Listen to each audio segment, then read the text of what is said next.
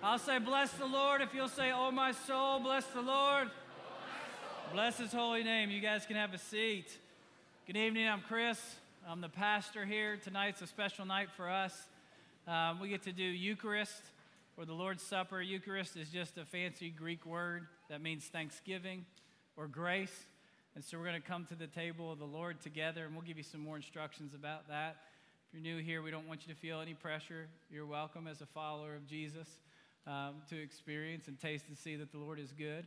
And then super excited, Jay Lynn is getting baptized tonight, so we can't wait for that. Significant event for her and her family and for us as her extended spiritual family. Another important date that you guys may or may not have marked on your calendar was May 5th, 2019. 150,000 people crammed into a stadium to bet over $150 million worth of money on the Kentucky Derby, all to watch Maximum Override. Is that it? Maximum Security. Maximum Override is probably a Jean-Claude Van Damme movie. I apologize. This is what happens when I preach without notes. To watch Maximum Security win, or did he?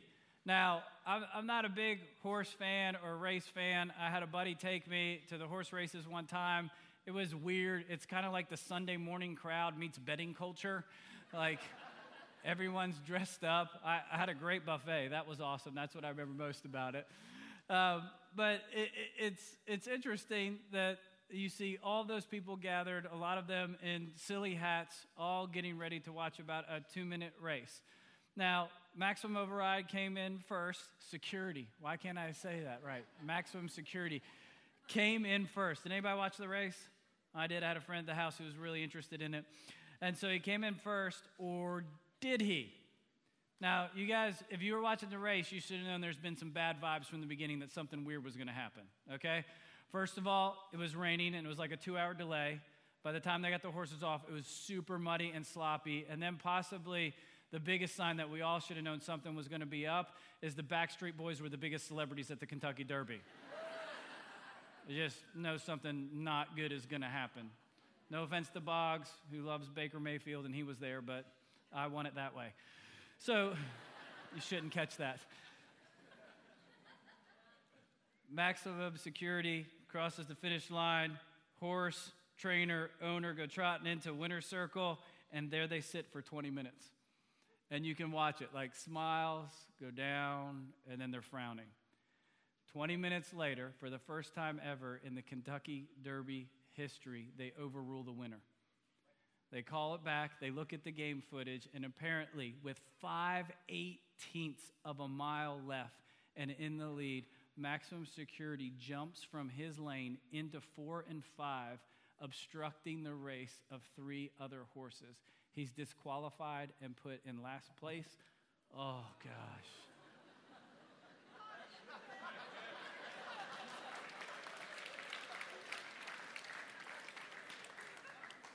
Jesus, I apologize. That's not how I saw this going. Apparently, the Lord is not happy with my opening illustration.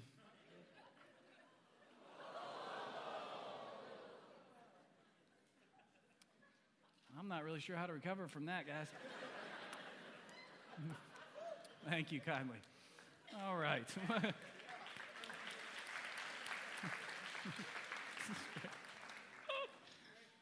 Yeah, there we go.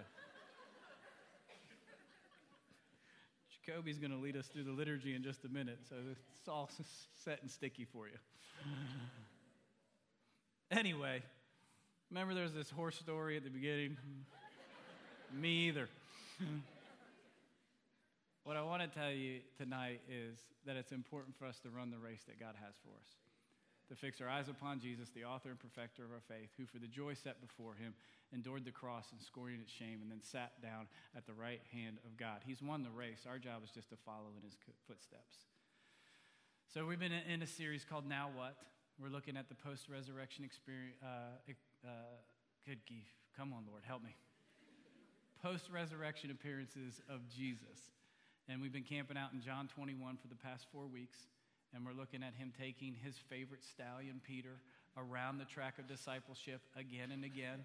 He's checked up in the saddle in John chapter 18 where he denied him. He's recommissioned him, and now he's setting him off as the leader of the early church. But last week, if you'll remember, Jesus unveils the kind of death that he's going to die, which would be to be crucified. And with the call of discipleship is, I bid you come and die. And it's almost as if in that moment, Peter looks left and right and is tempted to jump out of his lane. He looks at John, who's right beside him, and says to Jesus, what about him? If that's what I have to do, tell me what he has to do. Because a lot of times we're really concerned about Jesus being fair. What Jesus is concerned about is treating us with love individually. And so he calls him and he says, what about him? And in the Hebrew, it's pronounced what Jesus replies to Peter, none ya business. What is that to you? You follow me. So let's read that together. John chapter 21, and we'll start in verse 18. Let me pray for us as we're turning there. Holy Spirit, would you give us eyes to see and ears to hear? Jesus, would you go before us in this text? Would you go before us at this table? Would you go before us in baptism and make a way? And together we say, speak, Lord. Your servants are listening. John 21, starting in verse 18. I tell you the truth, when you were young, you were able to do as you liked. You dressed yourself and went wherever you wanted to. But when you're old, you'll stretch out your hands, and others will dress you and take you where you do not want to go. Jesus said this to let him know the kind of death that he would glorify God. Then Jesus told him, follow me. So that's twice now. This is the disciple who's been called twice. Follow me once, follow me twice. Peter turned around and saw behind him the disciple Jesus loved. Context, by the way, John, the disciple Jesus loved, is writing this. He refers to himself in the third person. And then he's going to give us even more clues, like the one who had learned over supper, the one who had leaned over to Jesus during supper and asked, Lord, who will betray you? That's the one. Peter asked Jesus, what about him? Jesus replied, if I want him to remain alive until I return, what is that to you? As for you, follow me. Third time he's called. So a rumor sprang among the community of believers that the disciple would not die. But that isn't what Jesus said at all. Jesus apparently is still being misinterpreted many times. He only said, if I want him to remain alive until I return, what is that to you? I'll say the word of the Lord if you'll say thanks be to God. The word of the Lord. Why do you think Peter asked that question? What about him? Do you think he's jealous? Do you think there's like some kind of sibling rivalry among the disciples or some workplace animosity? Do you think Peter's pretty competitive and he's getting sick and tired of this disciple referring to himself as the disciple whom Jesus loved? And he's like, come on, man. I mean, obviously, I don't know. Was Peter like type A, firstborn, win at all costs? You know, you guys, you're the ones, sore losers. You can't stand it. Like, it bothers you. Like, you ruin board games for every family member because you just don't know when to quit. Unless you dominate, there's no reason for existence. Yes, we know who you are. We still love you. It's difficult at times, but we're trying. Peter might have had this because in John chapter 18, they got in a foot race to the tomb of Jesus, and John makes sure to note, I beat him. Peter got there last, I got there first. Maybe he's still sore about the foot race. Who knows? Or perhaps he's genuinely concerned about his brother. The Lord's just revealed that he's going to die by crucifixion, and he sees his brother over there and goes, what about him? Either way, regardless of the motivation, Jesus' response is curt. What does that have to do with you? As for you, follow me. Jesus is calling each one of us to run our own race. My professor and mentor, Dr. Terry Walling, puts it this way. God customizes the curriculum to fit your life. Peter's being asked to be Peter. He's not asked to be Paul. He's not asked to be John. He's not asked to be Mary Magdalene. He is taken with his story, his brokenness, his situation, and giving you a unique kingdom contribution. In just a minute, we're going to baptize Jalen. She's not supposed to be anybody else in this room but her. God's going to take her brokenness, her beauty, her story, every single second that's brought her up and to this point, immerse her in his love, his acceptance, and his vision for her life. And she has something very special to offer the kingdom that only she can offer and that we're only going to experience through her life.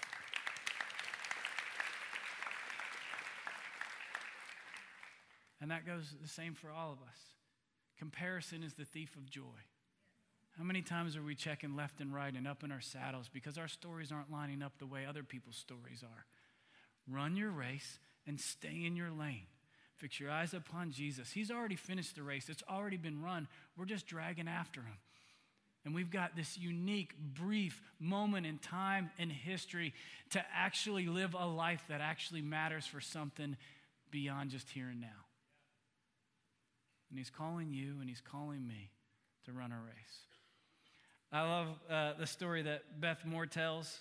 For those of you who are not familiar with church culture, Beth Moore is like the Protestant Pope for women's Bible studies. She's an incredible teacher. And again, all you girls are sexist for never letting us guys in those Bible studies. I've tried to start a Beth Moore guys Bible study and no one's ever signed up. So I listen to her by myself and do my workbook. So you're welcome. She tells an incredible story about a family in her church. Got pregnant, found out the child with special needs, went through the process of figuring out how to adjust their life in order to raise their child, trying to figure out the frustrations, but also the joys that come along with that. Ultimately, as he grows up, he really enjoys running. And so Special Olympics come around, and they decide to enter him into it. They take him out for race day. They get him all pumped up, get him prepped. He's been training, and gun goes off, and racers take off. And she said, not only did he finish last, he finished dead last. Like, poor kid just got smoked. It's just obvious, last runners crossed the line, and about 5 minutes later, here he comes. So they get done, and the parents are walking towards him, and they're ready to encourage him and congratulate him on trying his best, and sometimes you don't win. That's just life.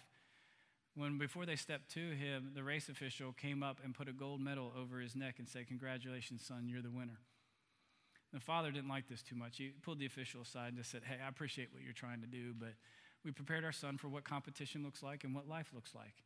Sometimes you try your best and you don't win, and it's insulting because it's obvious to everyone in this stadium he finished dead last." And the official said, I don't think you understand, sir.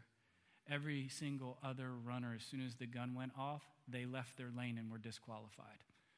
Your son was the only eligible runner left on that field. Therefore, he is the winner because he crossed the finish line in his lane. Run your race that's marked out for you. Your gifts, your weaknesses, your sin, dare I say, your salvation, your sanctification, your place in life, your place in your family, your brokenness, your beauty, all sovereignly combined by the loving hand of God to bring about your unique contribution. So as we come to the table tonight, let's taste and see that the Lord is good and be nourished to run our race. As Jalen comes to the waters of baptism, let's be reminded that our brothers and sisters have something distinct and unique to contribute to the community that we will only experience through them. Amen? I'm going to have Jacoby come up, and she's going to take us through some of our prayers and prompts before we come together and take Eucharist or the Lord's Supper. When she's done, I'll come forward with my wife, and we'll just kind of explain about how that works in this family. But Jacoby, we'll hear you gladly, and try not to knock that over. Yeah. Thank you. Bless the Lord, who forgives all of our sins. Almighty God, to whom all hearts are open, all desires known, and from whom no secrets are hid, cleanse the thoughts of our hearts by the inspiration of your Holy Spirit, that we may perfectly love you and worthily magnify your holy name, through Christ our Lord. Amen. Let us confess our sins against God and our neighbor.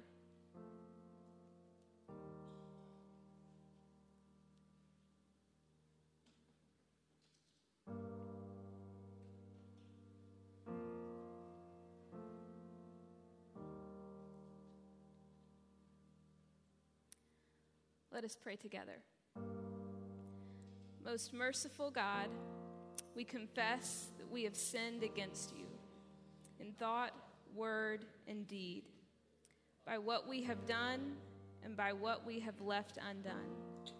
We have not loved you with our whole heart. We have not loved our neighbors as ourselves. We are truly sorry, and we humbly repent.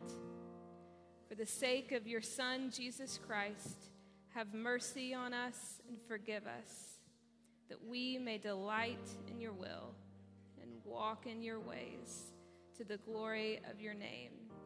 Amen. On the night he was handed over to suffering and death, our Lord Jesus Christ took bread, and when he had given thanks to you, he broke it and gave it to his disciples and said, "Take, eat. This is my body, which is given for you. Do this in remembrance of me." After supper, he took the cup of wine, and when he had given thanks, he gave it to them and said, "Drink this, all of you. This is my blood of the new covenant, which is shed for you and for many for the forgiveness of sins. Whenever you drink it, do this in remembrance of me." Therefore, we proclaim the mystery of faith. Christ has died. Christ has risen. Christ will come again. The gifts of God for the people of God. Take them in remembrance that Christ died for you, and feed on him in your hearts by faith with thanksgiving.